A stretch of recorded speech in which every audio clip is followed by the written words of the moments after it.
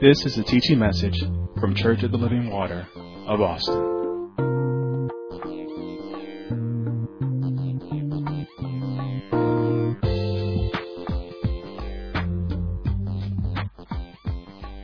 Now, this morning, lock yourself in, because this is going to be, we're going to conclude this series this morning on their safety in godly knowledge. We're going to conclude this.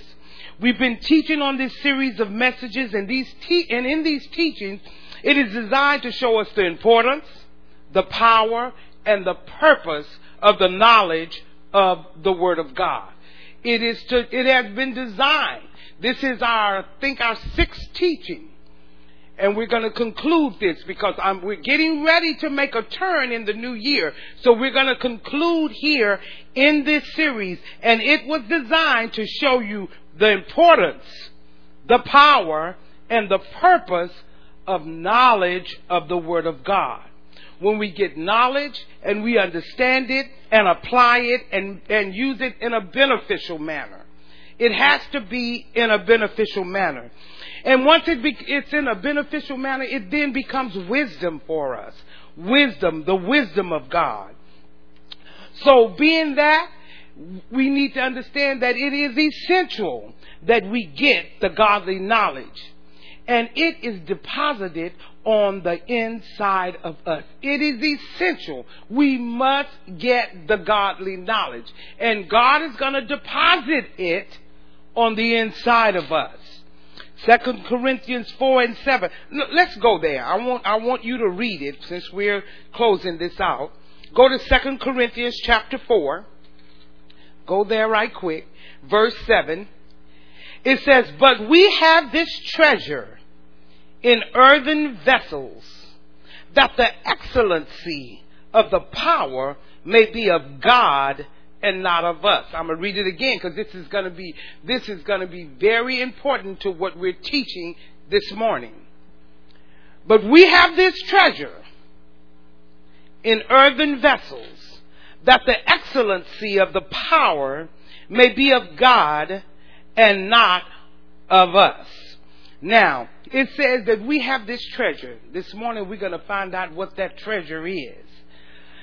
The treasure, we need to understand, it's the light of the knowledge of God, and it's in this earthen vessel. It's in this frail human vessel. I'm just so amazed and so God just never ceased to amaze me how He would put a treasure in this frail vessel. In this just frail human vessel. And I like when it says, "And the excellency of this treasure will be of God and not of us." And this is where this godly knowledge is contained. And the godly knowledge is sufficient for us. We have been talking about different kinds of godly knowledge. First of all, we said that there is safety in godly knowledge. And that's what this whole series is about. There's safety in godly knowledge. Let me tell you, every church, if there's not safety, if there's not godly knowledge, there's safety in godly knowledge. And the only safe place on the face of the earth is to know what God thinks about us in any situation. That's a safe place. When any situation or circumstance that I'm in, I want to know what God has to say about that situation or that circumstance. I want to be where God wants me to be at any and every time. There is safety in godly knowledge. If you don't know where God is taking you, where He wants you, how He's doing it, you're not safe. You're just out there. But there's safety when you know where God is taking you. When you know, that's why you must be under a covering. That's why you must be in a ministry. That's why you must be following and going and being under a covering so that you can be taught how to understand and grab a hold of this godly knowledge and be able to walk in it so that it can produce wisdom in your life. Amen. And so the only safe place on the face of the earth is to know what God thinks about a situation. Then we also said that there's strength in godly knowledge. Strength for our bodies, strength for our minds, strength for our inner man. The whole you. God said there's strength in godly knowledge. That means godly knowledge has something to say in every area of your life. There is strength in godly knowledge. We also discovered that there is security in godly knowledge. In that God has secured us with some immutable things. I hope you all have been using immutable all week to just to bring it home to what God is saying. First of all, with an immutable promise, a promise from an omnipotent God that He cannot change. He secured us with an immutable oath, an oath from God that He cannot lie. Oh, I mean, just don't even take that lightly. So we have this promise from a God that cannot change, and we have an oath from God that cannot lie. These are immutable and cannot change. They're unchangeable. So it doesn't matter. And we found out last week, it's because of a lack of knowledge that you don't understand your benefit covenant rights. But they are there, and He cannot lie, and He cannot change. Once He says it, it is there. It's done. It's forever. Are you following me? Think of a promise from God. See, if you think of it like a promise from you, you're going to miss it. You're going to miss it. I mean, because you think about all the promises you've made and broken. But this is immutable. And this is from a God that cannot lie. This is from a God that cannot change. This is from a God that He's not jesting with us, going back and forward. And I love that He cannot change. Once the word comes forth out of His mouth, that's it. It will not return unto Him void, it says. It said, the word tells us it will not. Once it goes out of His mouth, it will not return void or empty or without purpose from where which it was sent. That's why I tell people all the time, let me tell you, if you think by any stretch of the imagination you can do any and everything and you're going to just slide by it, you're never going to make God's word a lie. You'll deal with every aspect of your life, but let me tell you, you can't just do things that are outside of the kingdom of God, repent and think everything's going to be lovely. Well, let me tell you, you can repent and God will receive it, but you set some things in motion. Just know that. So you won't blame God when things happen. And of course, the enemy is going to make it long enough where you're going to forget that you once done that. And you're going to act like it was God. Oh, how did this happen? This came. But God is going to put someone like me up here to remind you what you did years ago. And it just came up. But you're not going to get around it. Are you fine? You know, I was reading something no, I'm not going to even go there. We'll talk about that maybe in the new year, because, you know, I read a lot of things and I put them all in my notes. I write them down and I put them in my notes, and I go back and be like, oh, I just need to just say that now. And God said, not now, just relax. Y'all got to learn to relax. Amen. And this is the thing about God being immutable, than a God that cannot lie. God has placed His word above His holy name. He and His name are one. Therefore, God has placed the word above Himself, and He will stay under the authority of His word. He will not come out. He put Himself up under there, and He won't come out. God can do anything. He can come out if He wants to. Yeah, but He won't. He won't. So there's safety in knowledge, strength in knowledge, security in knowledge, and we left off on the fact that there's sufficiency in knowledge. Now, the thing that we left off on last week, we gave some definitions of sufficient, what sufficient means. And let's go over those definitions in before we move on into the new information.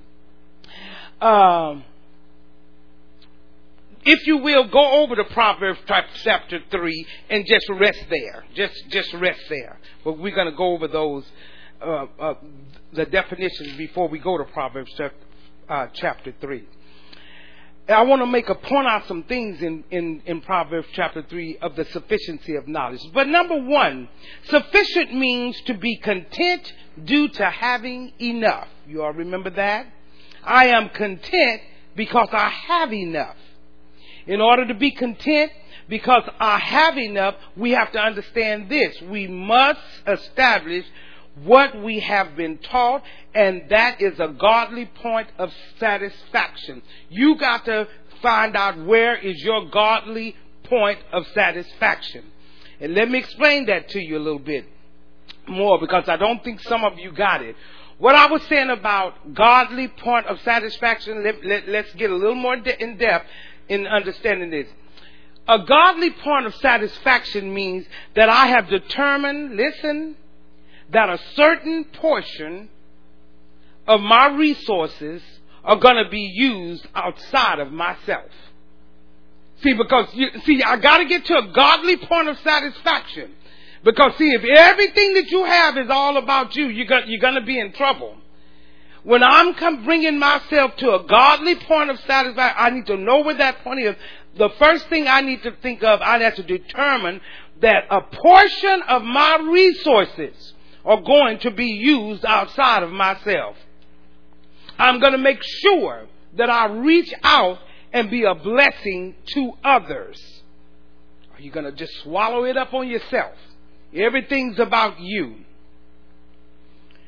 Sufficient means that you and I are able to do that. Amen? Sufficient means we're able to do that. We're sufficient enough to do that. To see, I'm coming to a place, this is where my godly satisfaction is. I know that a portion of me, my resources, whatever your resources may be, well, it has to go outside of me. Secondly, it means to be able to meet the need. Again, not my need, but the need. The need may extend beyond your personal need, more than likely. But sufficient means that I am and can and I'm able to meet the need. I am and I can and I'm able to meet the need. Are you with me? Now you have to understand that. Sufficient also means to have an abundance. Abundant is also an overflow. It goes beyond what you need. Sufficient means an abundance. It has to go beyond just what you need. Remember I said that David said, my cup runneth over. I believe David drank from the saucer because his cup was full. But he was able to do much for the whole nation of Israel, for the people around him. And I've learned a lot of things about David and Solomon, learning more and more. And I like what Jesus said. Jesus said, I have come that you might have life and have it more abundantly. So he came that we not only just have life, but have it more abundantly. That's called a sufficient life. Did you hear me? That's what he wants us to have, a sufficient life, an abundant life. Amen. Then sufficient, it means to have enough and to spare. To have enough and to spare. I gave you an example last week, like driving across country. Nobody would drive out and feel sufficient with just 4 tires without a spare. And especially if you have to drive through some desert parts. You have to drive a long road and a gas station is not for another 40 miles and something happened and you just have 4. Now the 4 tires may get you to your destination. It might. But to be sufficient, You need a spare. So if anything happens, I got a spare. You feel sufficient. Be like, well, I know if we have a flat, I have sufficient. But you be like, oh my God, I hope we don't have a flat out here because we don't have a spare. That's not sufficient. Again, sufficient means to have enough and some to spare. So now let's bring that back to your finances. Don't spend everything you have trying to be something you're not. And especially in this time of year, don't just try to spend all your money that you have and then come and look and say, well, just, see, can you borrow 20 and see, can you borrow 100? But you spent all, you have nothing to spare. You should always have a spare. That's called sufficiency. Being sufficient. Amen. Now, God has told us what we need to do for our finances. He's told us that we need to save. He told us we need to get out of debt. See, He's trying to make us sufficient. But we want to do our own thing, and we still trying to just enjoy ourselves. Some of you are so out of season just trying to enjoy yourself. And God said, this is not your season to enjoy. This is your season for something else. But if you're not hearing and you're not growing and you're not understanding knowledge, that's hard for you to get. You just want to enjoy. There's a time, go over to Ecclesiastes, and a season for everything. And everybody's not in the same season. I don't know how many times I have to tell you that. Everybody's not, don't try to do what someone else is doing. You get yourself in trouble. Amen.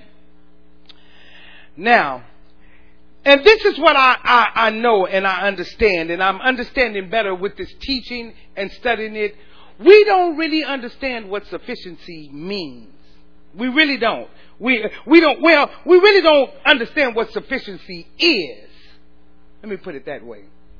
Believers don't really understand or know what sufficiency is, but God does. See, God knows what sufficient is. We don't. What we know is what we want. We know what we think we need, but we don't know what is sufficient. And you know why you don't know what's sufficient? Because you didn't chart the course of this journey. See, God charted this course of the journey that you're on. He knows what is sufficient for your course. And so we just know what we want or what we think we need. And God has said, no, but you don't know what is sufficient for you. You didn't chart the course of this journey. See, we may see with our little finite minds, we may think that the position that we are in, that it is a sufficient position. And people can really get it twisted as believers because of their job titles or their job. Well, I'm in a sufficient position. But God may not think that it's sufficient. So we have to let God be God on this journey. Because God said, I don't see like men see. I don't see like men see. I mean, we just look at, oh, surely that was God. Oh, surely I'm where I need to be. Surely this is. God said, no, I don't see like men see. Sufficient also means to suffer no lack. Either present lack or projected lack.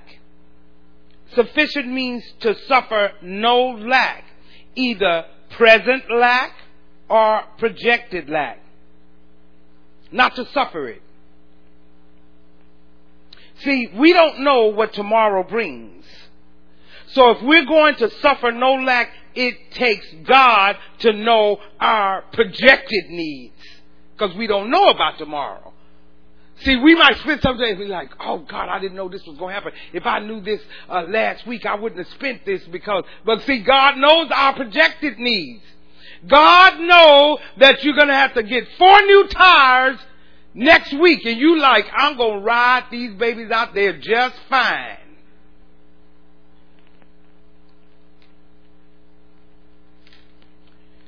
God is always working out our tomorrows and trying to show us our projected needs.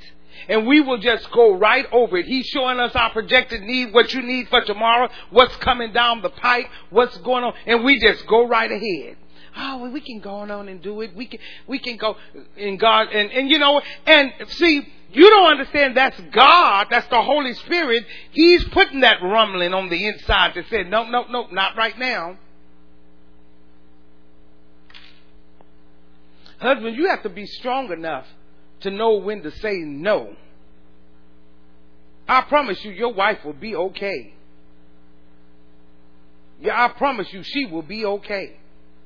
She might storm around the house and not talk for a few days or get mad, but let me tell you, she'll appreciate it in the end. But instead of giving in because you don't want her to be mad, I'm like, what's that? You have to look over at her and say, now you broke. Now you broke. You better start getting glad real quick. Well, I work too. It doesn't matter. You broke. Listen, you have to, because if God is giving you, the Holy Spirit is telling you in your spirit, this is not it right now. And you know what? This is what's so lovely about God. He'll just tell you that it's not it for right now, but you act like he said you can't have it at all. God, you just won't wait. Impatient. Now, if he tell you you don't need it at all, you ought to be okay with that. But if he said, no, not right now, there's nothing wrong with you having it, but this is not good. Why? Because I know your projected need. I know what's coming next week. You don't. I know what's coming in 2 months. You don't. You need to put that away. Oh, if we could only get a handle on that. Now, in Proverbs chapter 3. Are you in Proverbs chapter 3? Let's begin at verse 1. It says, my son, forget not my law, but let thine heart keep my commandments. Now, once he gives us a commandment, he tells us to do something. Then he turns around and tells us the promise. He's going to tell us what we need to do, and then right after that, he's going to give us the promise. That's usually the way it works. That's the way you'll see it in the Bible. He's going to just tell you what he wants you to do, and then he's going to tell you the promise behind it. Let's read it. Because it's always a promise attached to it. He said, my son, I'm going to just put let me just read that. My son, forget not my law, but let thine heart keep my commandments. It wouldn't change this for me to say, my son, if you do not forget my laws, and you let thine heart keep my commandment. If you put it down in your heart and keep my commandment, here's your promise. Verse 2. For length of days and long life and peace shall they add to thee. Now, this is if you forget not my law and keep my commandments. Remember from last week, it's a will. You got to do verse 1 to get verse 2. Then verse 3. Let not mercy and truth forsake thee. Bind them about thy neck. Write them upon the tables of thine heart. If you do that, what is the promise? Verse 4. So shalt thou find favor and good understanding in the sight of God and man. Trust in the Lord with all thine hearts, and lean not into thine own understanding. In all thy ways acknowledge him, and he shall direct thy path. I like what he says here, though. He said in verse 7, but be not wise in thine own eyes. Fear the Lord, and depart from evil. Now, from verse 4 to 7, that's what he was telling us to do. 8 and 9, that's the promise. See, you got to read it like that. Did you hear me? From 4 to 7 is what he's telling you to do. 8 and 9, what is it? No, 8 and 9, let's read 8 and 9, and 10 is the promise. It shall be, now from 4 to 7, here's the promise. If you do 4 to 7, 8 is the promise. It shall be health to thy navel and marrow to thy bone. Number 9, he's giving you instructions again. Honor the Lord with thy substance and with the first fruits of thine increase. Where's the promise? Verse 10.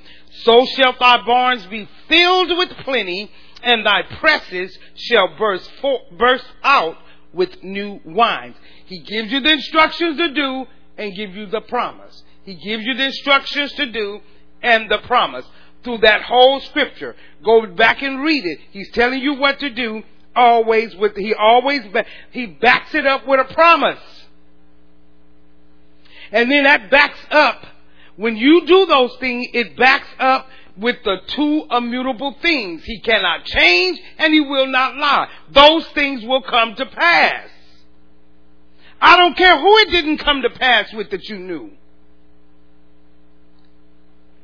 It's immutable. It's a backup from the promise of a God that cannot change. With an oath.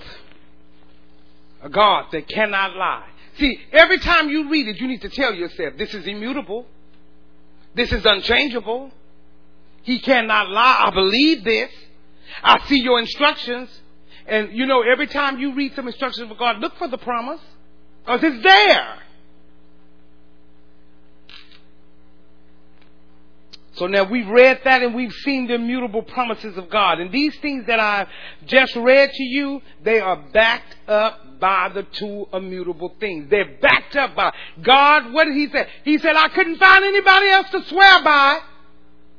I swore by myself that everything that comes out of my mouth, everything that's documented here, is unchangeable. And it's not a lie. Now go to Philippians chapter 4. Run over to Philippians chapter 4. I want to establish that before we move forward. Now we all can quote this one because we know it. It promises something. Are you in Philippians chapter 4? Beginning at verse 19. Oh, we love to quote this.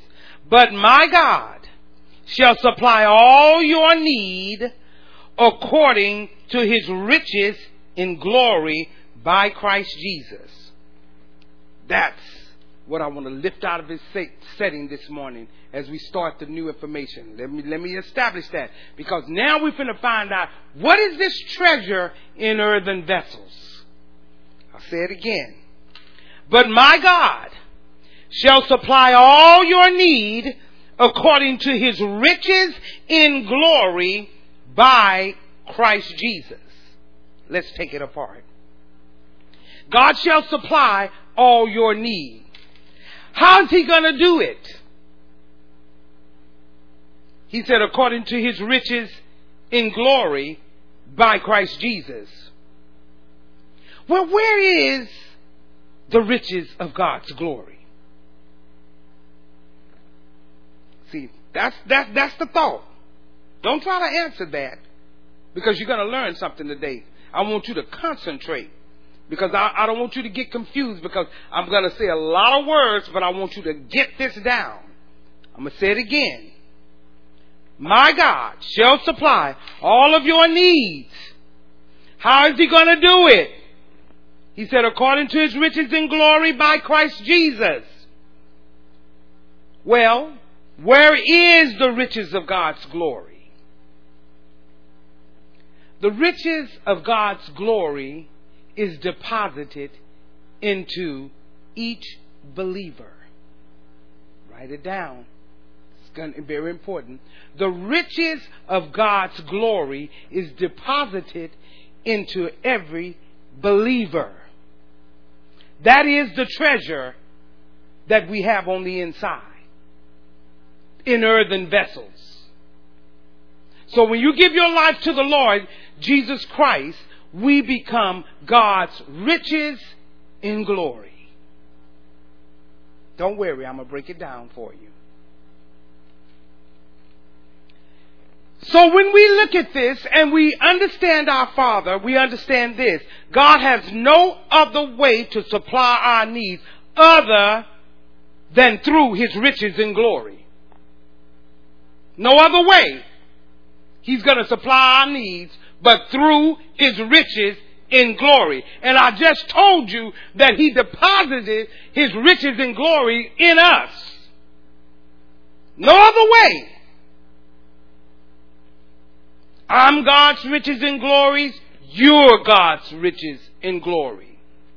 We have this treasure in earthen vessels, that the excellency of the power may be of God and not of us. It's of God and not of us. But He deposited it in us. Now we're going to verify this in another place in the scripture. But just notice this. Listen, the only way that He's going to keep Philippians 19, the only way He's going to keep that promise is through us.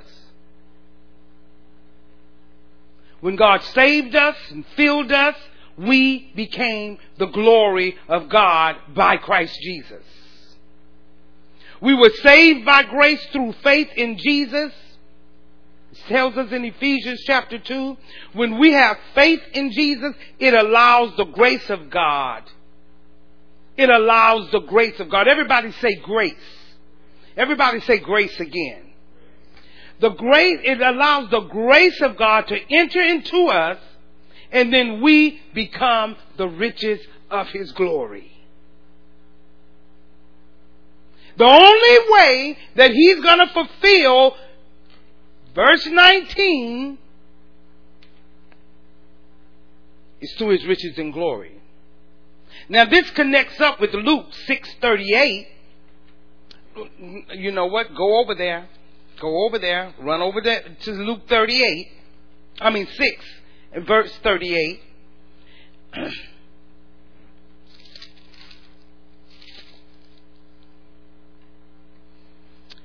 Let's see what it says. Because see, this lines up with that. Give, and it shall be given unto you. A good measure, pressed down and shaken together and running over, shall who give into your bosom? Men is going to give this into your bosom. Men are going to give this into your bosom. Listen. We are the ones that's going to give into the bosom. Men. Let's look at 38 again. Give, and it shall be given unto you.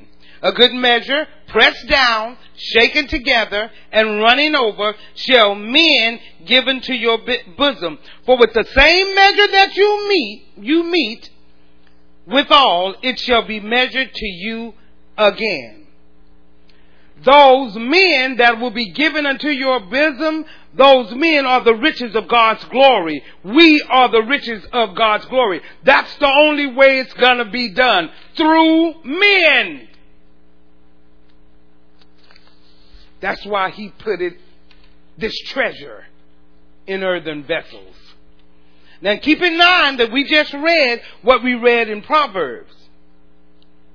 You should be writing these things down, because they all came out of these two passages of scriptures. What we read in Proverbs and what we're reading now. Now, first of all, don't forget what we're talking about. We're talking about the sufficiency of godly knowledge.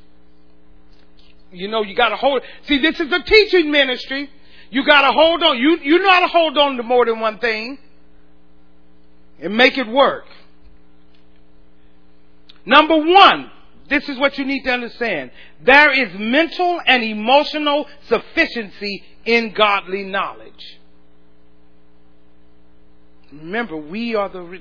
Listen, there's mental and emotional sufficiency in godly knowledge. There is enough for us to be mentally sufficient in the knowledge of God. He said, my son, if you would keep my laws, these things I will add to you. Long life, peace to you. Mental and emotional sufficiency. He said, I'm going to just add this to you. When you keep my law. There's also number 2, sufficiency for others through me in godly knowledge. There's sufficiency for others through me in godly knowledge. God has put that in earthen vessels. That is the glory of God on the inside, the riches of His glory. It's in us to do. God is not asking us to do anything that He hasn't prepared us for. See, we can't do all of this unless He has put His glory on the inside of us. His riches of His glory. He said it's going to be done through men. God is not coming down here to do anything. And guess what? We don't need any riches and glory in heaven. We need riches and glory here, not in heaven. God said, and since you need it here, I need to put that treasure in man so that they can give out to others this riches and glory. Then he went right over there and said, a good measure. When you give, here's the promise. A good measure, pressed down, shaken together, and run over. That's the promise. But now you got to give. That's the instructions. I'm going to cause those men that have the riches of His glory on the inside that I place, they're going to be able to provide it for you. You better get this.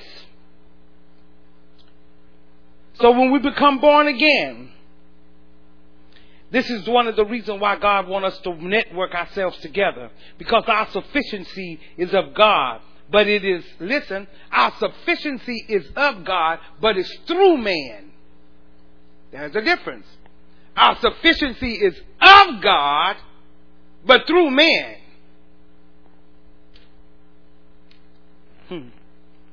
Oh, get it. If I don't show it to you in the Bible, you don't have to believe it. Our sufficiency is of God, but not of us. But He put it in man. The sufficiency is of God through man. That's why God wants us as believers to be led by the Spirit, so that He can lead us and direct us in the way that He wants us to go. Not the way that we want to go, but He said, let me lead you in the way that I want you to go. And let me tell you, most of the times it is different from the way that you want to go. Unless you have your finger on the pulse of God, you don't know which way to go. Be led by the Spirit. And this is what I'm going to show you because, again, about the riches of the glory that God has placed on the inside. Now, to be led by the Spirit, God is going to always lead me to look out for you, and God's going to always lead you to look out for me. Whether you obey it or not is on you, but He's going to lead you that way. He's going to lead me that way. You're always to look out for them. And let me tell you, in your prayer time, God has said, you all need to look out for her. Or look out for the next one on. It's in you. That's the riches of His glory. It's not coming any other kind of way. My sufficiency is of God, but it's through man. With that treasure you're carrying. Whenever God is going to do anything for you, He's going to do it by moving upon the heart of some man. Always. Why? Because the riches of His glory is on the inside of that man if he's a believer. And see, a lot of times we want to use all that riches and glories on ourselves, but it's not for that. God said, no, when I put an urgent on the inside, don't fight it, because that's the riches of glory. He's going to always do it through man. Nothing is going to drop out of the sky.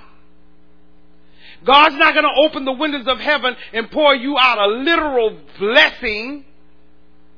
Because if he poured you out money from the sky, it would be counterfeit. It wouldn't be of this world. That's not what that means. But that's another teaching for another time. But what people think, I'm just going to do this and God's just going to make it come. No, that's not how it works. He said it's going to be through man. He said, I'm going to cause men to pour it into your bosom. And that's not just for ministers. That's for this is for believers. This truth is for believers. Are you with me? Whenever God is going to do anything that he's doing, he's going to move upon the hearts of some man.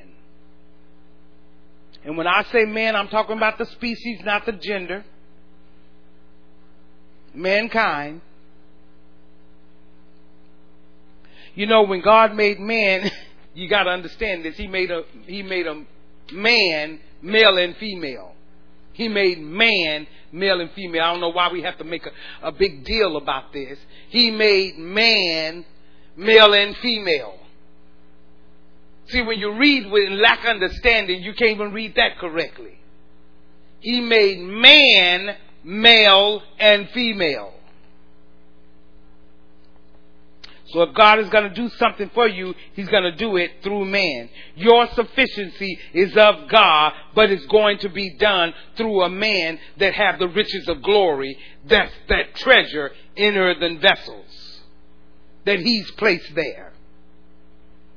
That's why he said, give, and it shall be given unto you.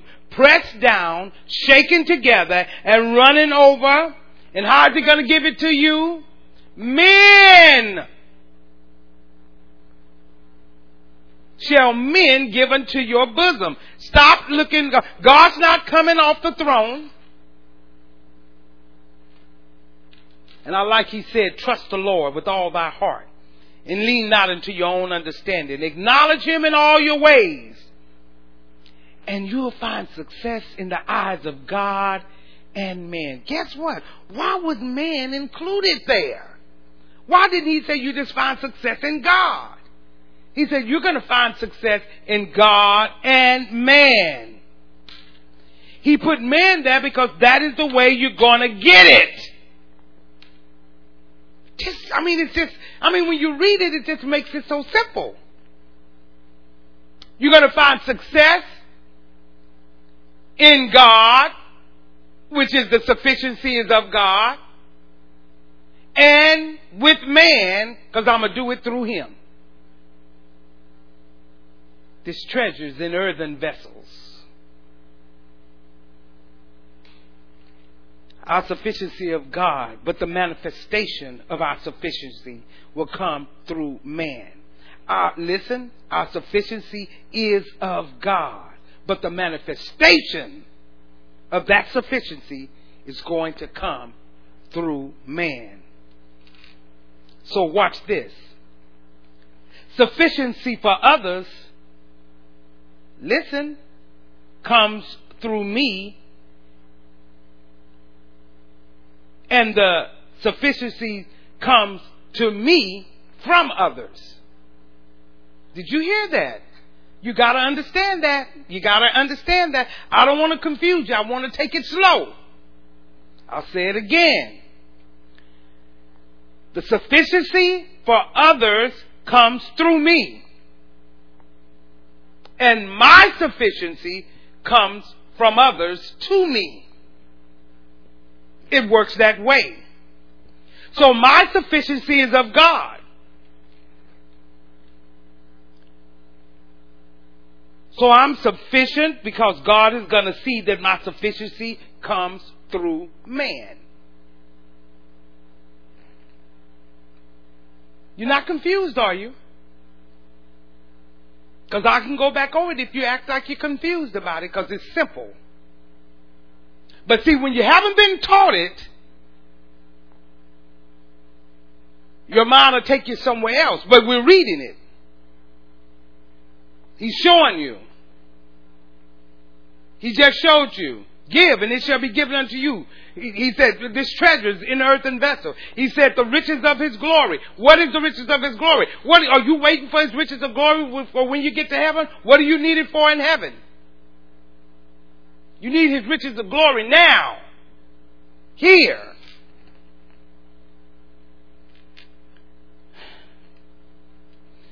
All this simply means is that I need you and you need me. Period. Here you go. Period. That's all that means. I need you and you need me. Period.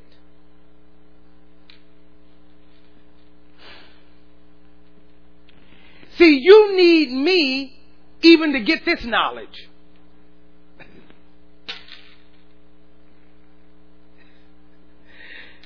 This knowledge that is of God, but given through men.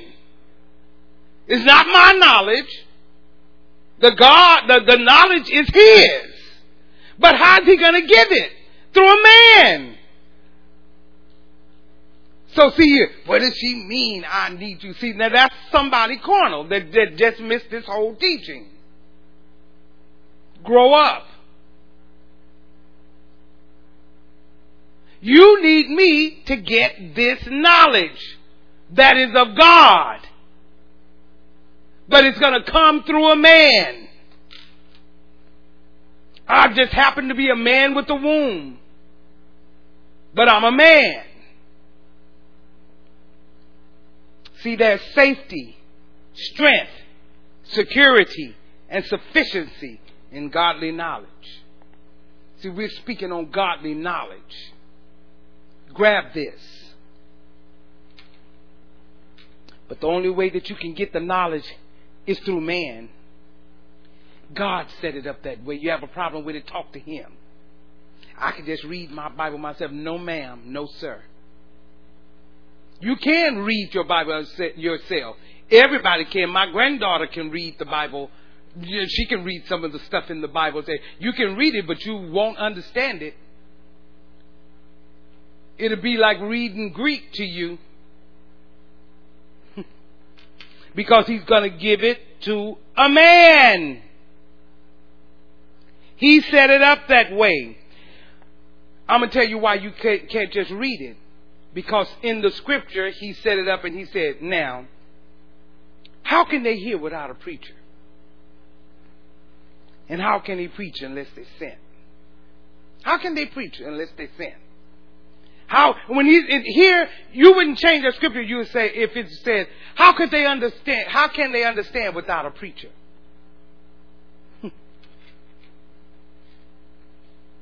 And how can they preach if I don't send them? So the knowledge of God comes through man. So then faith comes by what? Hearing, and hearing by the word of God. Listen, we're cemented together. You're not going to get around it. That is why it's so critical that we be not selfish. That we be led by the Spirit. That we let God use us. You got to be ever so careful that it's not all about you. When you find yourself going down that aisle and you seem like everything is about you, stop and say, wait a minute, I'm making this whole thing all about me. I gotta slow down. Wait a minute. This is critical to my growth and development. I'm being selfish. See, God promises that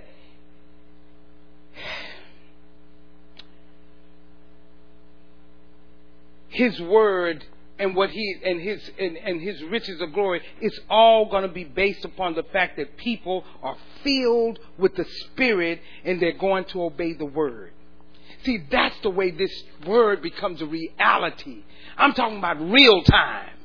I'm talking about it's actually happening. It is based on you being filled with the Spirit and obeying His word. You have to obey the instructions in order for these things to come to pass. You know, we can pray and pray and pray for people and everything, but when you get this revelation, you have to say, you know what? These things were put in place. They're unchangeable. Listen, God doesn't change that because you're in pain. See, if you're sick and in pain, God's not going to change that. It's set.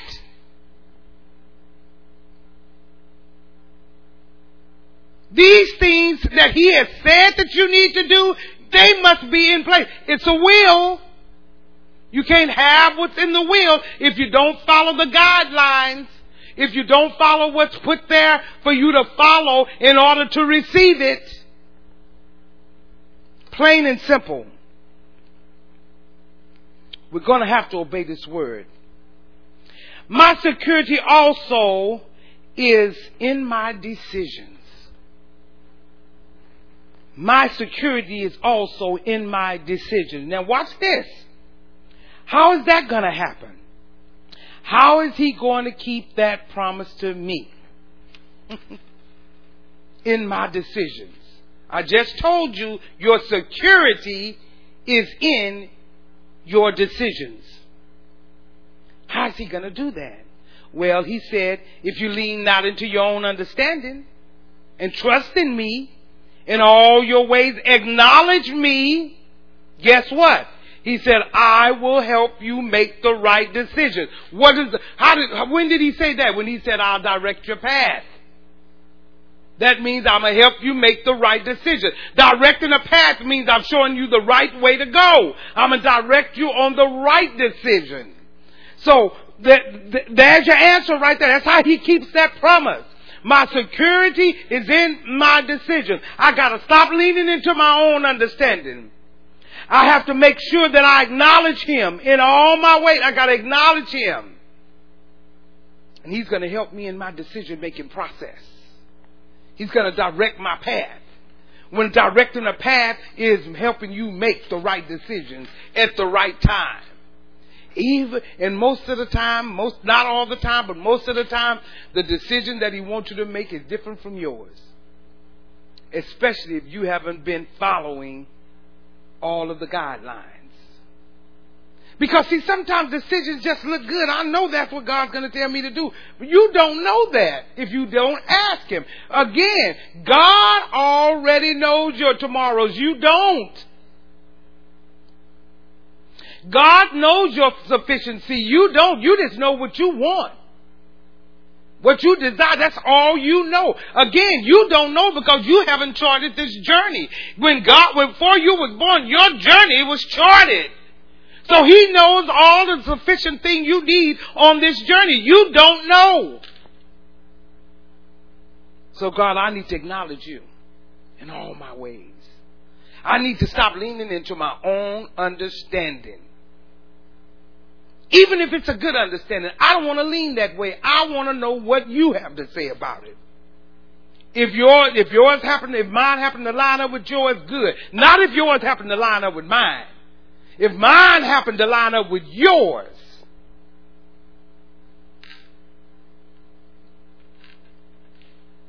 That's sufficiency. That's what I'm talking about in your decision, in making your decisions. That's sufficiency.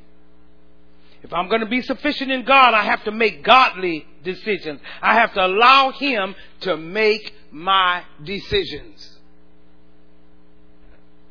I let Him make my decisions when it comes to my finances, when it comes to my marriage, when it comes to just everything. God, I want to make sure that I'm on board, You on board with everything, because You know my tomorrows. I know, we used to say, some things you just got common sense about it, and some things you don't know. Let me tell you, just be safe. Just ask Him about everything. See, it won't take nothing for you to just ask about everything. God, I need to, I don't quite know. And, this looks good to me, but what is it to You? Because you know my tomorrows. You know what's happening next month, 2 months, 6 months. You know what's happening in April. I don't.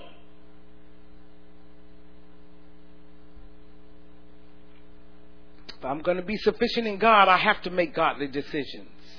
I have to allow Him to make my decisions. Another one, my sufficiency is also in my physical health. My sufficiency is also in my physical health. I have sufficiency in my physical health through the knowledge of God. How many of you understand and know this? You cannot finish your course without a body. I'll say it again. You cannot finish your course without a body. How many of you believe that you need a body to finish your course? You need a body to finish your course. See, we are sufficient in all things. So godly knowledge, it keeps me sufficient in my body. Godly knowledge will keep me sufficient in my body. You need your body. See, if something happened to my body right now, you won't hear from me. Because I need my body. But if something happened right now, if I fell out right now and I couldn't move, you can't hear from me. In order to finish my course, in order to do what God has called me to do, I need my body. Simplicity. And see, it would not make sense for God to make provisions for our mind, for our spirit, and make no provisions for our body. And let the provisions of your health just let preachers preach and say it's passed away. Now that's just crazy. That's the dumbest thing I've ever heard. When people say healing is passed away. We may as well throw the Bible away if healing is passed away. Why? Because you don't need health in heaven. You need health down here. You don't need health in heaven.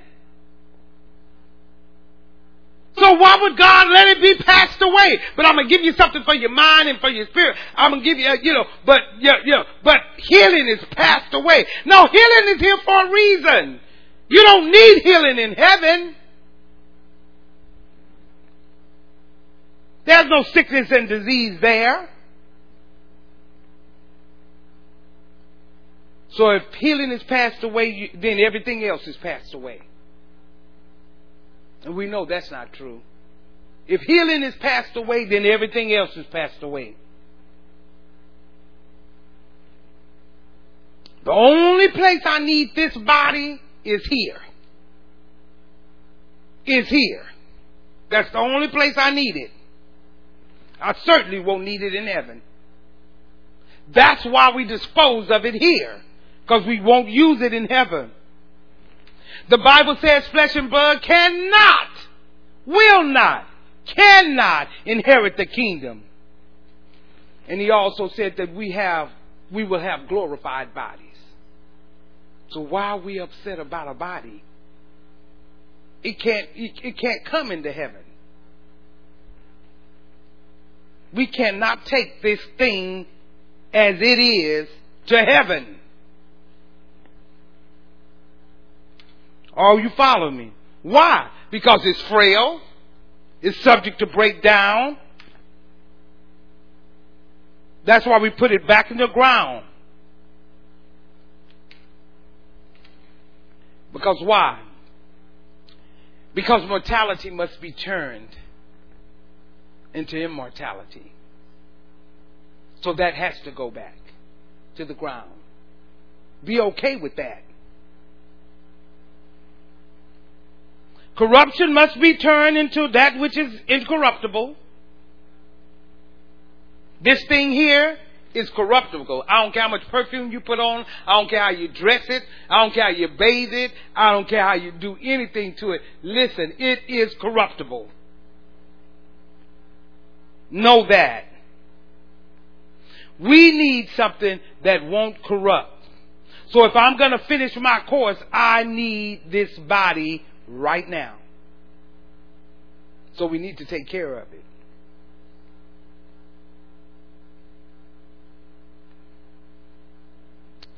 People act like God, God gave us a mind so we can think. Don't you think God can think? Why would God make provision for the spirit and the soul and the mind and not the body? He gave you words and gave you increase to increase your spirit man, to make it strong and to change your way of thinking and be not conformed to this world, change your mind thinking. But as far as the body, that's passed away. But the provision for my body is in the godly knowledge of His Word. It's in the godly knowledge of His Word. Are you with me? I want you all to get this, because this is all of this has to do with our very life. Amen? So my body is secured in the knowledge of His Word. My needs are secure in the knowledge of His Word.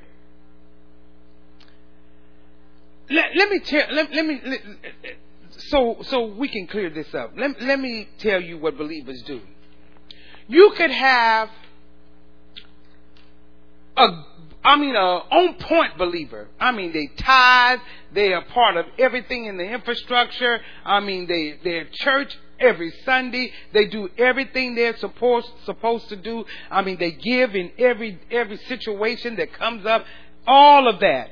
They pray. They're in the prayer group. They do. You can have the one that's doing everything. Work in the church. Everything. And they will have a need and won't tell anybody. Have a need and won't tell anybody.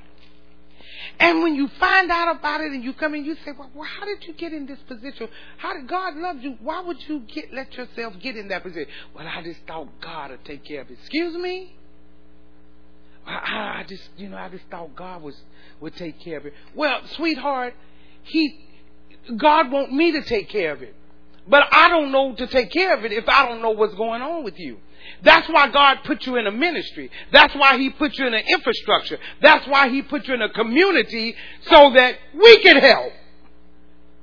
But if nobody knows but you and God,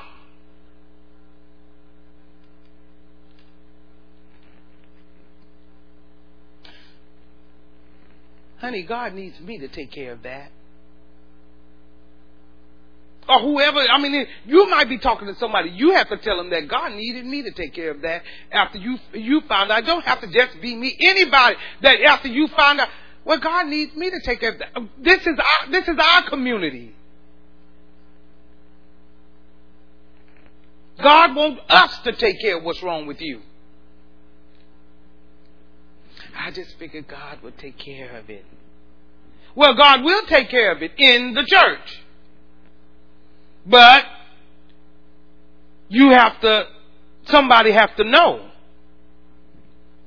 You're doing everything that God's Word says. And then you come up and say, I don't understand. I'm doing everything. And, and all I just can't get my needs met. I'm doing everything. Well, who knows about it but you?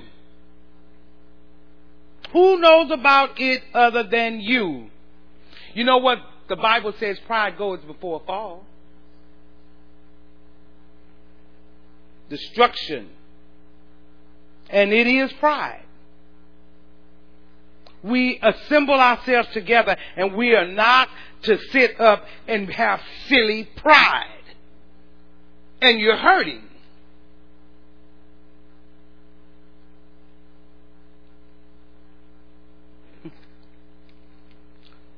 I know, but I just don't like people to do nothing for me. Well, you're not going to be able to make it in the kingdom. You ought to love for people to do something for you. That's what God have us all here for. We are a community. We have an infrastructure. Why is that? Because your sufficiency is in others. Your sufficiency is in others. God moves on the hearts of others to meet your need.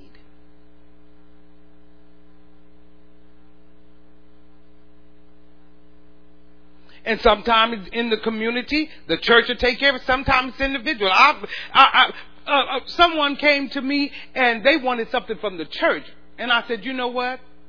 The church don't even have to know it. You don't have to go to the office. You don't have to do anything. Because when you doing things through the church, everything has to be documented. I said, I'll take care of it myself. That's just between me and you. But at least they came. And see, it ain't always okay. And see, a lot of times people, they be like, well, go to the church and they can help you. Well, we can, but if God sent them to you, it may be meant for you too. You got sufficiency in you for others. You don't have to, and nobody has to know. You just do it. And if it's something else and it's bigger than you can have it, then they come to the church. We're a community. You belong here. We don't want you having a lack when all of us in here are, we're not suffering lack and you sit next to me lacking.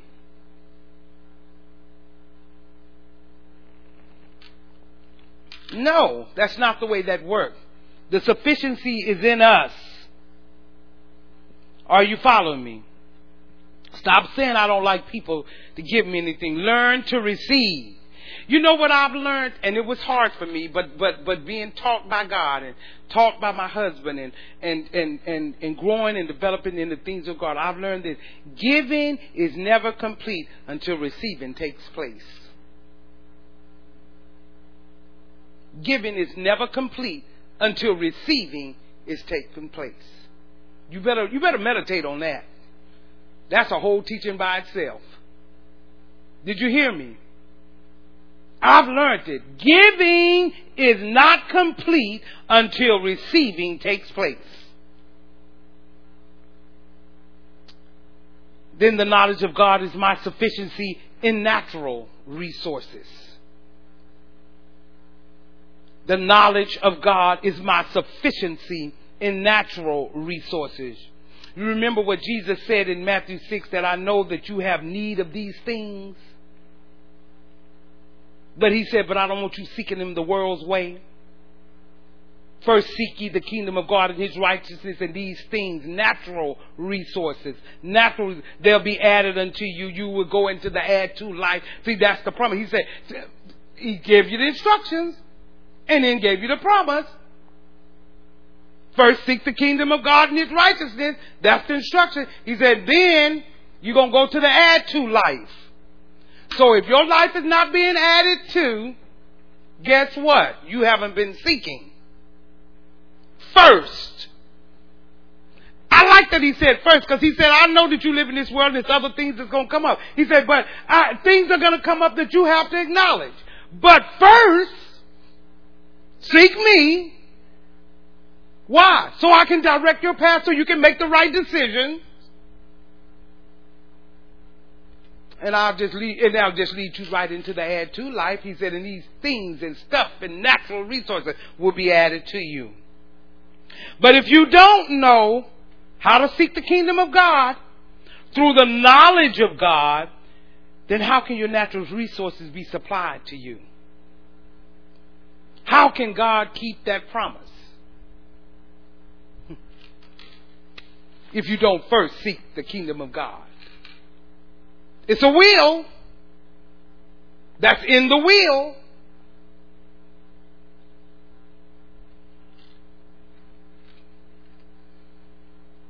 Our financial sufficiency should be in the knowledge of God. So let's look at them. Our mental sufficiency is in the knowledge of God. The sufficiencies of others is in the knowledge of God through us, but in the knowledge of God. Our sufficiency comes from others to us from the knowledge of God. You give out, it's coming back. Then our sufficiency in decision making is through the knowledge of God. See, everything is through the knowledge of God. We have sufficiency in our physical body through the knowledge of God. And we have sufficiency through our natural resources through the knowledge of God. So then we have sufficiency in our financial life through the knowledge of God. Now go to 2 Corinthians chapter 3. 2 Corinthians chapter 3. Are you all being blessed? I hope you are, because I'm blessed by studying it. I'm blessed by the whole 6 teachings that we've had. Our financial sufficiency should be in the knowledge of God. We're looking at that. Mental, all of those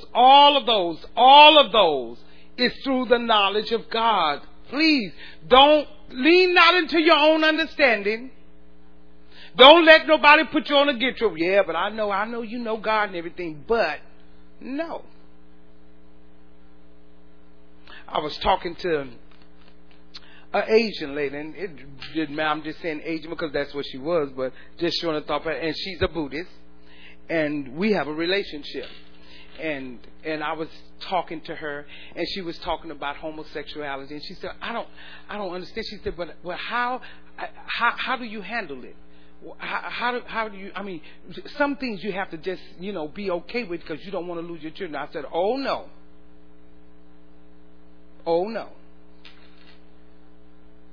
There's no compromise. No, she said, but what if you lose your kid? I said, no, let me tell you, I won't lose them. I'll lose them if I will comply with that. I said, I won't lose them. I said, now, she said, so you mean to tell me if your sons were, had a man that, they fell in love with? I said, well, right there, you don't even have to go any further than that. She said, you wouldn't let them come to your house? I said, of course not.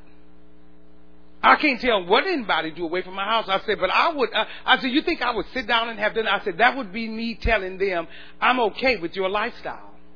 That's what that would be. I would never, ever do that. And God wouldn't require me. I said, no, I would let them. I will be able to lose them for a season, but I guarantee you, because I know my God, He'll come back. She said, well, that's what I'm trying to understand. I said, what would you do? She said, well, now that you're talking about it, I mean, because I didn't know what I thought you just had to. I said, no, you're never going to have to, but I understand because she haven't been taught. But see, I'll just let my light shine. I don't try to say, see, you need to get rid of Buddha and give, I don't tell her any of that. I just minister the word to her. I said, no, it's no compromise. I don't care who it is. Once you compromise, you've lost them. Did you hear me? Once you compromise, you've lost them and told them you approve of that. Can't do it. Won't do it. Ever. Not ever. I told her, first of all, it's not even natural. Can't you see? That's why children can't be born. It's not natural. It's not even natural. Let's say, okay, we know it's spiritually incorrect, but it ain't even natural right.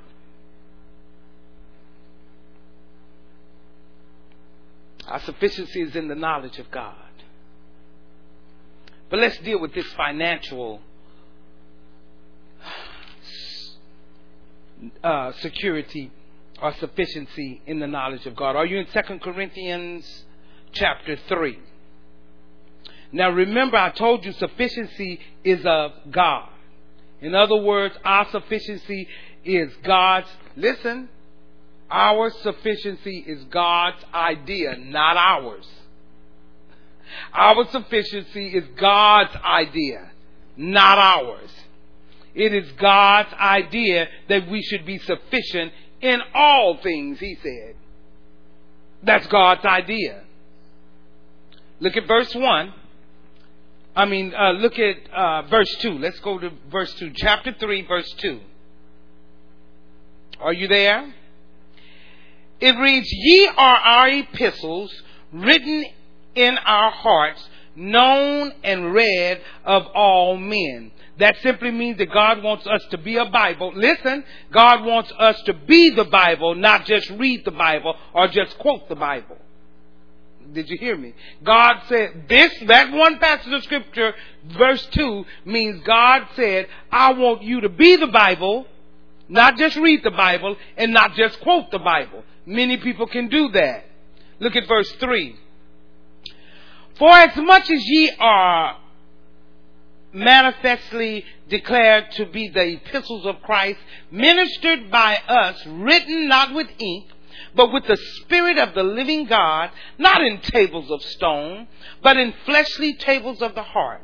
And such trust have we through Christ to Godward.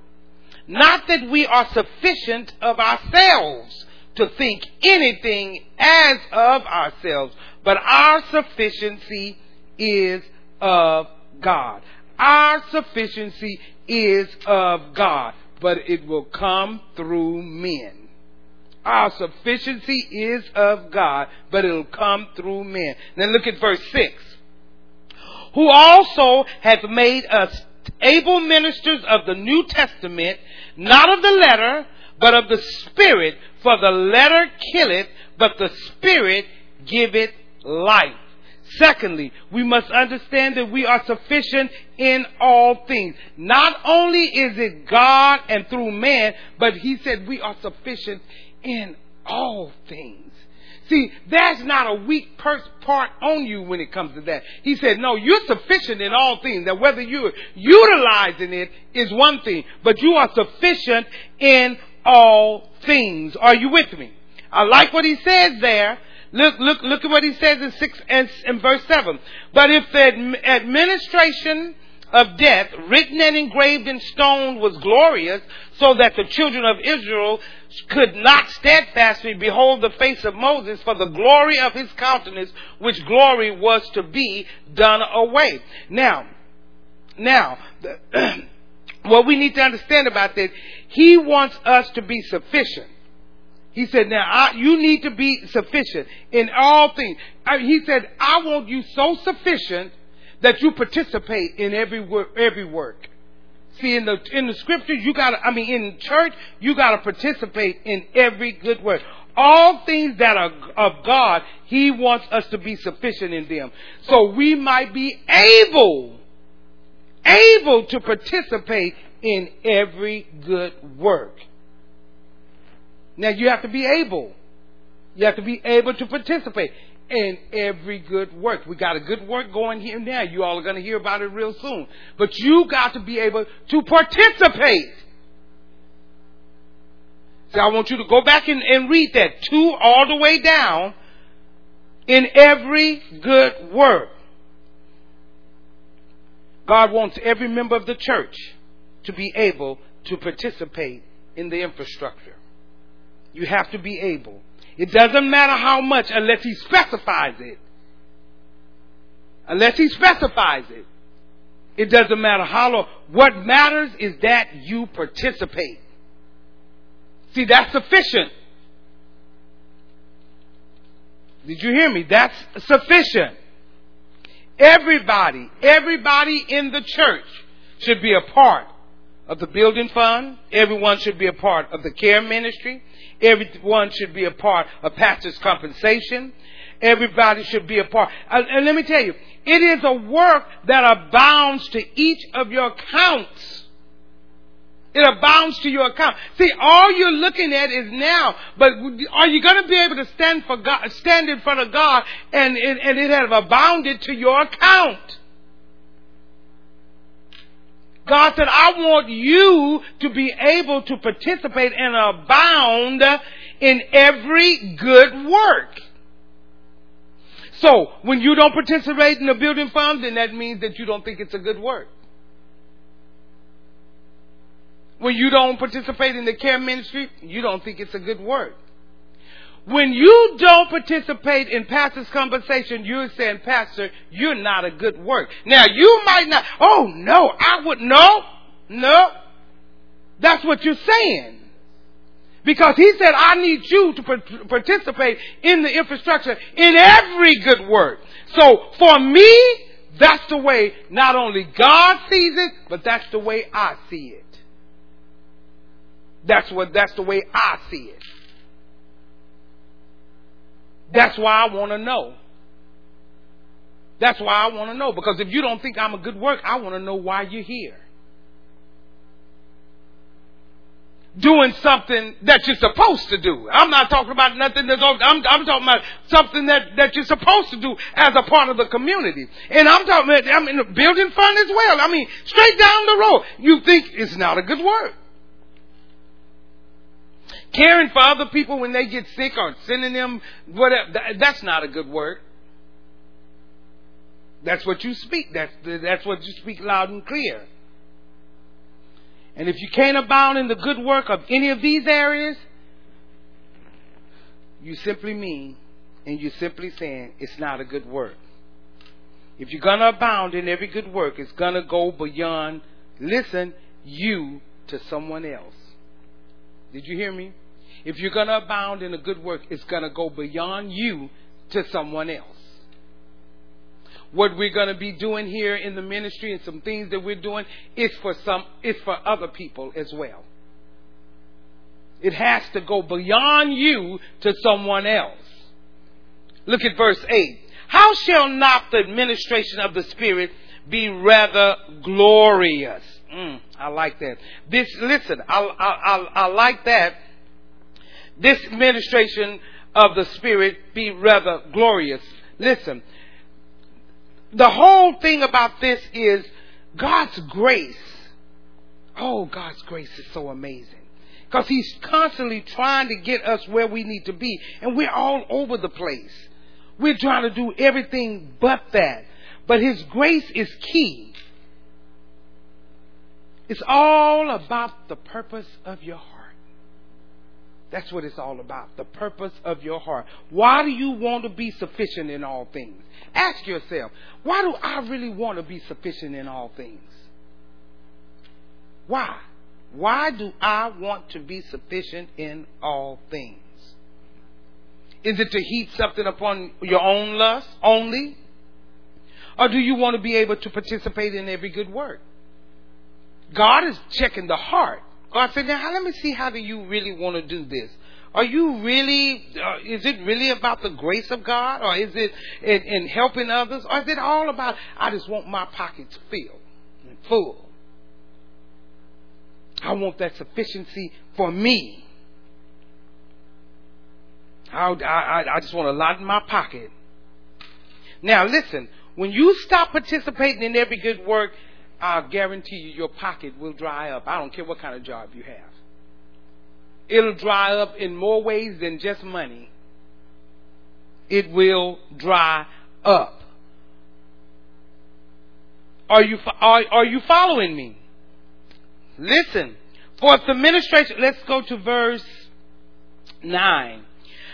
For if the ministration of condemnation be glory, much more doth the ministration of righteousness exceed in glory. For even that which was made glorious has no glory in this respect, by reason of the glory that excelleth. Listen, God is trying to tell us something here. Look at verse 11. For if that which is done away was glorious, much more that which remaineth is glorious. Seeing then that we have such hope, we use great plainness of speech, and not as Moses, which put a veil over his face, and that the children of Israel could not steadfastly look to the end of that which is abolished, but their minds were blinded. For until this day remaineth the same veil untaken away in the reading of the Old Testament, which veil is done away with in Christ. Now see, that for me, that tells us all we need to know. See, this, he said, we got to be different. We got to be different. We got to be a different kind of people. We got to grab a hold of this. God doesn't want anything from you, period. God doesn't need anything like that from you, period. God gave you a seed. for you to sow. Then he caused the seed to multiply. That's the way it works. Now watch this. God wants us to also have enough so that we can supply the wants of the saints. Now we have to be supplied enough to supply for the saints. If saints are in trouble, what do you have left over to spare? Do you have anything to spare? Because you have to have something to spare. Are you with me? The only way as a believer you can truly be happy, listen, and peaceful and fulfilled is when you get into the giving column. Did you hear me? That's the only way you're going to be happy and peaceful and fulfilled is when you get into the giving column. The most depressing thing on earth is continue being in the receiving and never being able to give. I don't care. You might think, you might believe for yourself, yes, if they just keep giving to me, I'm going to be fat. No, let me tell you, you won't. Let me give you an example, and I'm going to show you. I know for me, and some of you might for a little while, but if I said, you know what, come and stay with me. You don't have to pay for anything. I got a bedroom for you. You don't have to pay no light bill, water bill. You don't have to pay no rent for it. You don't have to pay for food. Matter of fact, use my car to go to work. Well, I'll put gas. No, I don't want you to put no gas in it. Matter of fact, I'll put a lock on the gas tank. You don't put no gas in it, I'll fill it up for you. When you come home, I have all the food made. This is day in and day out. And you say, well, let me cut the grass. No, I have somebody to cut the grass. I don't want you to cut the grass. I don't want you to do nothing but just take. Take what I give you. You come home and I have clothes all across the floor, got you a whole new wardrobe. And say you be like, well, I just feel like I need to. Nope, don't want you to do anything. Just take it. Nothing. And I give you money to spend every day. And when you come home, I'm going to tell you, you think you won't, but you will get tired of that. You'll be like, well, wait a minute. But I know you were saying to yourself, well, I probably could live with that for a little while. But I'm going to tell you, you would be, because you'll be just taking. Nothing, you can give me nothing. All you do is take. Day in, day out. Day in, day out. Day in, day out. Never giving anything. It'll drive you crazy. You'll be like, oh Lord, when I go home, they're going to have stuff for me. Because it's on and on and on. Because let me tell you, you're not created for that. You got a treasure in earthen vessels. I'm trying to tell you, it'll depress you.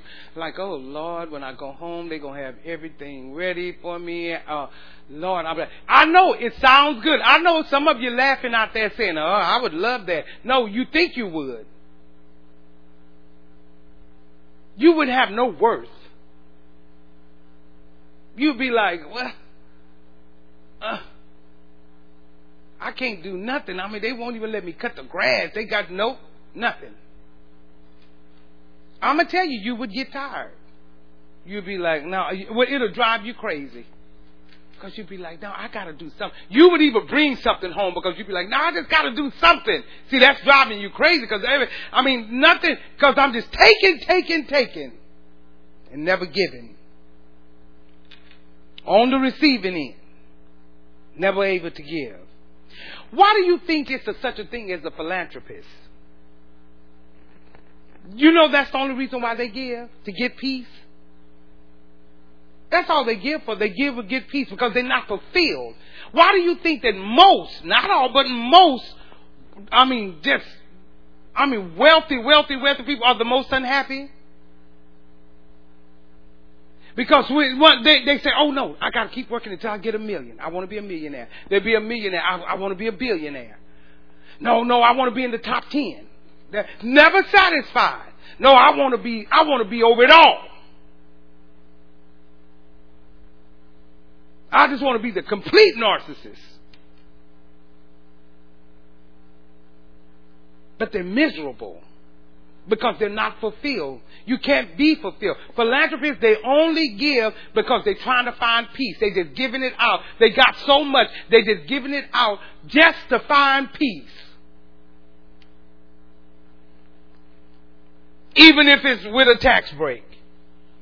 Just trying to find peace. Trying to get some fulfillment. Don't get it twisted. The people that are wealthy, most of them are the most unhappy people. You know, you ride by and you look at the house, you be like, oh God, they have it all. Most of those people are so miserable because they're so unfulfilled. And they just greedy for money. And more and more and more. And they thinking to themselves, I'm missing something here. Yeah, you are. Yeah, I can tell you exactly what you're missing. You're missing the fact that you are not a benefit to anyone.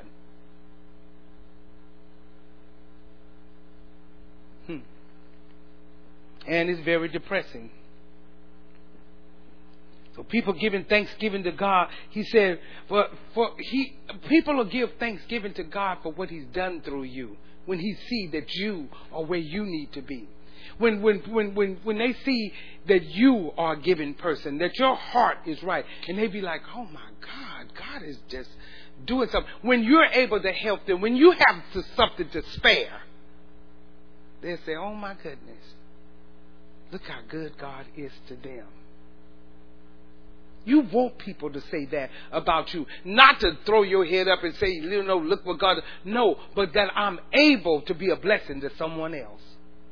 That's the main thing. I have to be a blessing to someone else all the time. You need to know... You know what? You have to have more than just enough for yourself. If you're in your house this morning and you just have enough for yourself, you're not sufficient. You're not sufficient. Are you with me?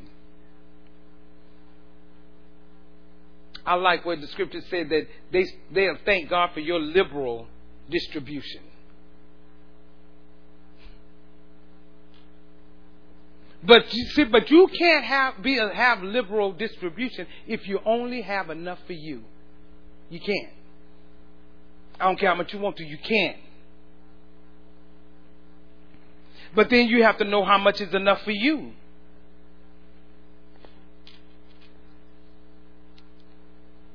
See, you can have $1 million and say, okay, well, that's just enough for me. It's depending on what is enough for you. Now, everybody's not in the same place. So first of all, sufficiency is of God. We are sufficient in all things. And then third, His grace is our sufficiency. His grace is our sufficiency. Are you with me?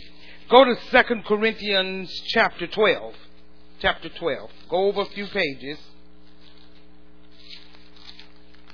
2 Corinthians chapter 12. Here Paul got caught up into the third heaven and he experienced some things that was absolutely awesome. Now, it's no sense in straining and trying to understand this experience because the one that had the experience could hardly explain it. You know, so what had happened to him. But let's look at it. In 2 Corinthians chapter 12, verse 1. It is not expedient for me, doubtless, to glory. I will come to visions and revelations of the Lord. I knew a man in Christ above 14 years ago. Whether in the body, I cannot tell, or whether out of the body, I cannot tell. God knoweth, such a one caught up into the third heaven. Now, people, you need to understand that we understand what the third heaven is. We understand that the third heaven is where God is. The second heaven is space. And then the first heaven is the clouds. But the third heaven is where God and Satan resides in the second heaven. The space in that area. And then the first heaven is the clouds and the atmosphere here. Now, listen. He's letting us know that let's keep reading in verse 3. And I knew such a man, whether in the body or out of the body, I cannot tell. God knoweth. Now, he's letting you know God knows. Verse 4. How that he was caught up into paradise and heard unspeakable words, which it is not lawful for a man to utter. Of such a one will I glory, yet of myself I will not glory, but in mine infirmities. For though I would desire to glory, I shall not be a fool, for I will say the truth. But now I forbear, lest any man should think of me above that which he seeth me to be, or that he heareth of me. Now, he's saying, I'm not going to get caught up in this experience that I have. He said, because I don't want anybody to think of me more than what I am, because I had this experience. He said, but I want you to see me in what you hear and what you see. You see, I want you to hear me. I want you to see me just like that. He said, don't glory in what I'm telling you that it happened to me, but keep your eyes on what you see in my walk, in my speech.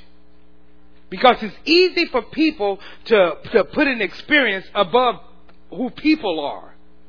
They did that. Oh my God. And then you start thinking of them bigger than what they are. I like what he says in verse 7. And lest I should be exalted above measure through the abundance of the revelation that was given to me a thorn in the flesh, the messenger of Satan to buffet me, lest I should be exalted above measure. For this thing I besought the Lord thrice, that it might depart from me. But God is like, you know what? I don't know. Listen, I don't know exactly what the thorn in the flesh is, and nobody else does. Okay? Some say it was the illness. Some say it was this. Some of that. Nobody knows. But it was a thorn in the flesh.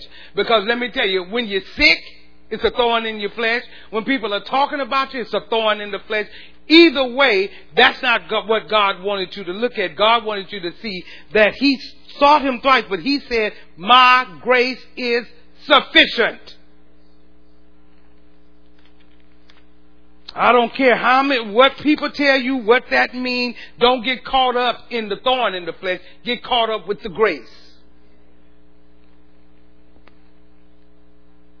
Are you with me?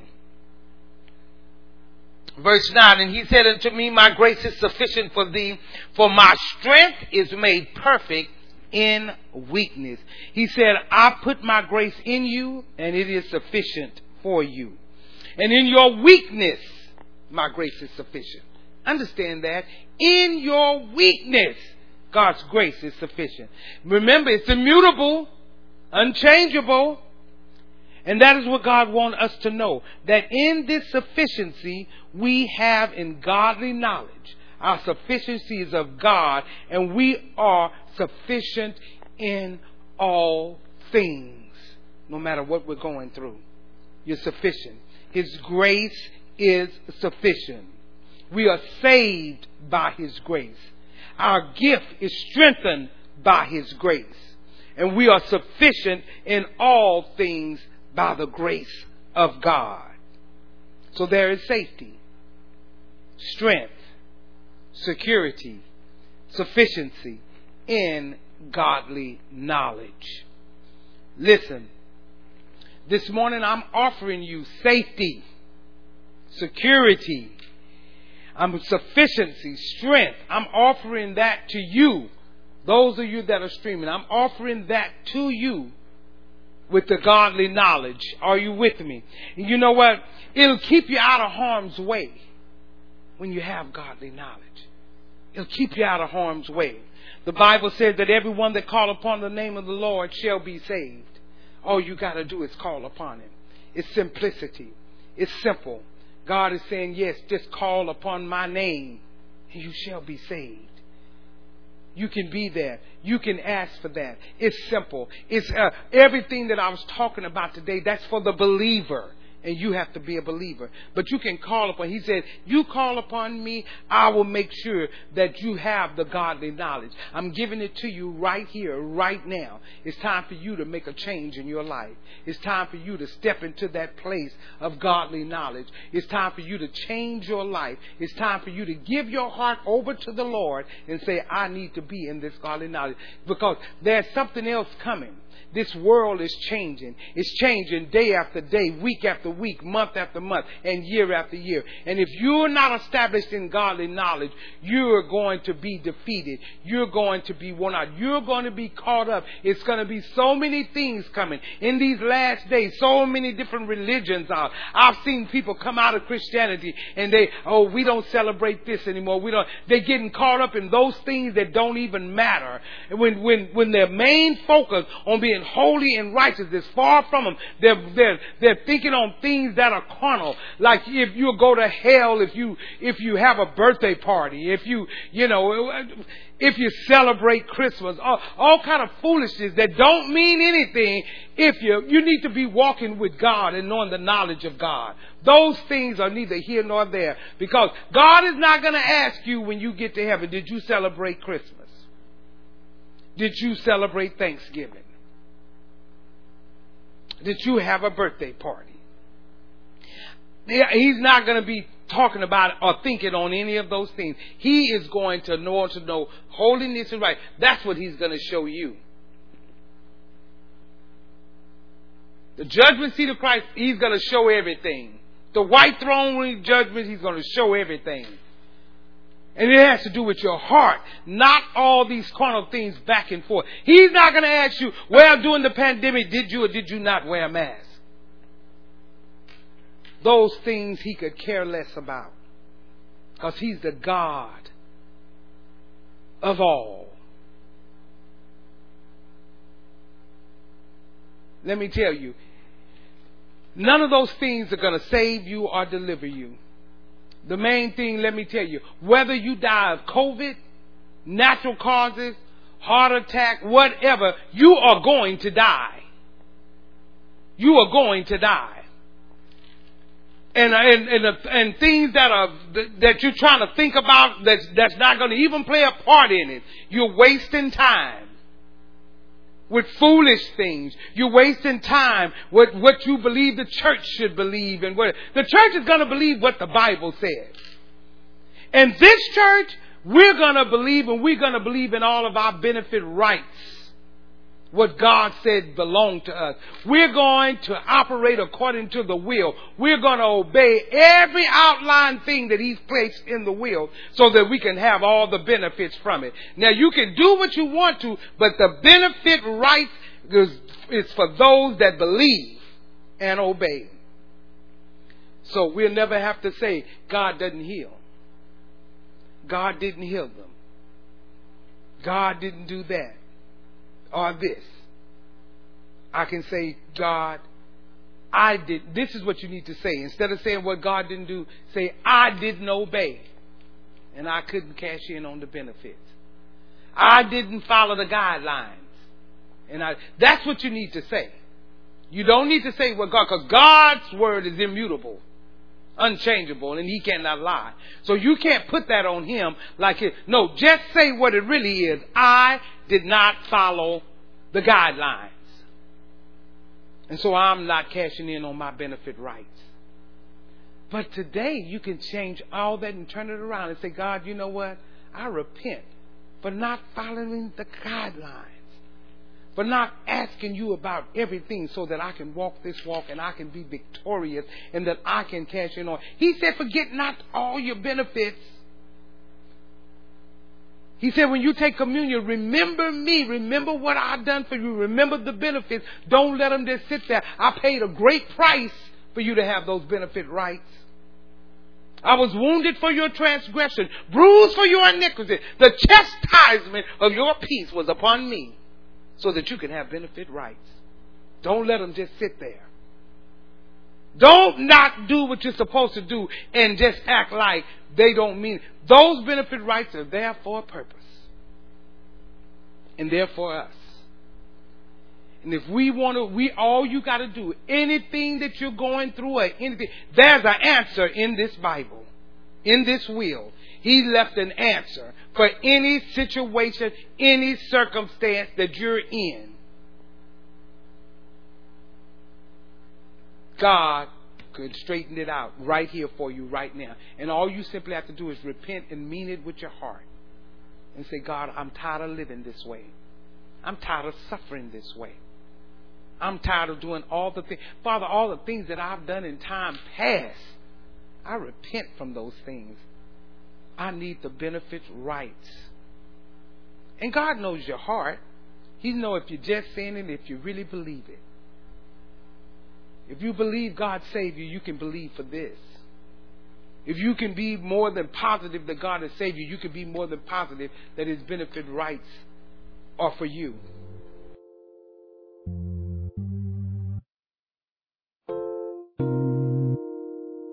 This has been a teaching message from Church of the Living Water at Austin. For more information about our ministry, please go to our website at livingwateraustin.com.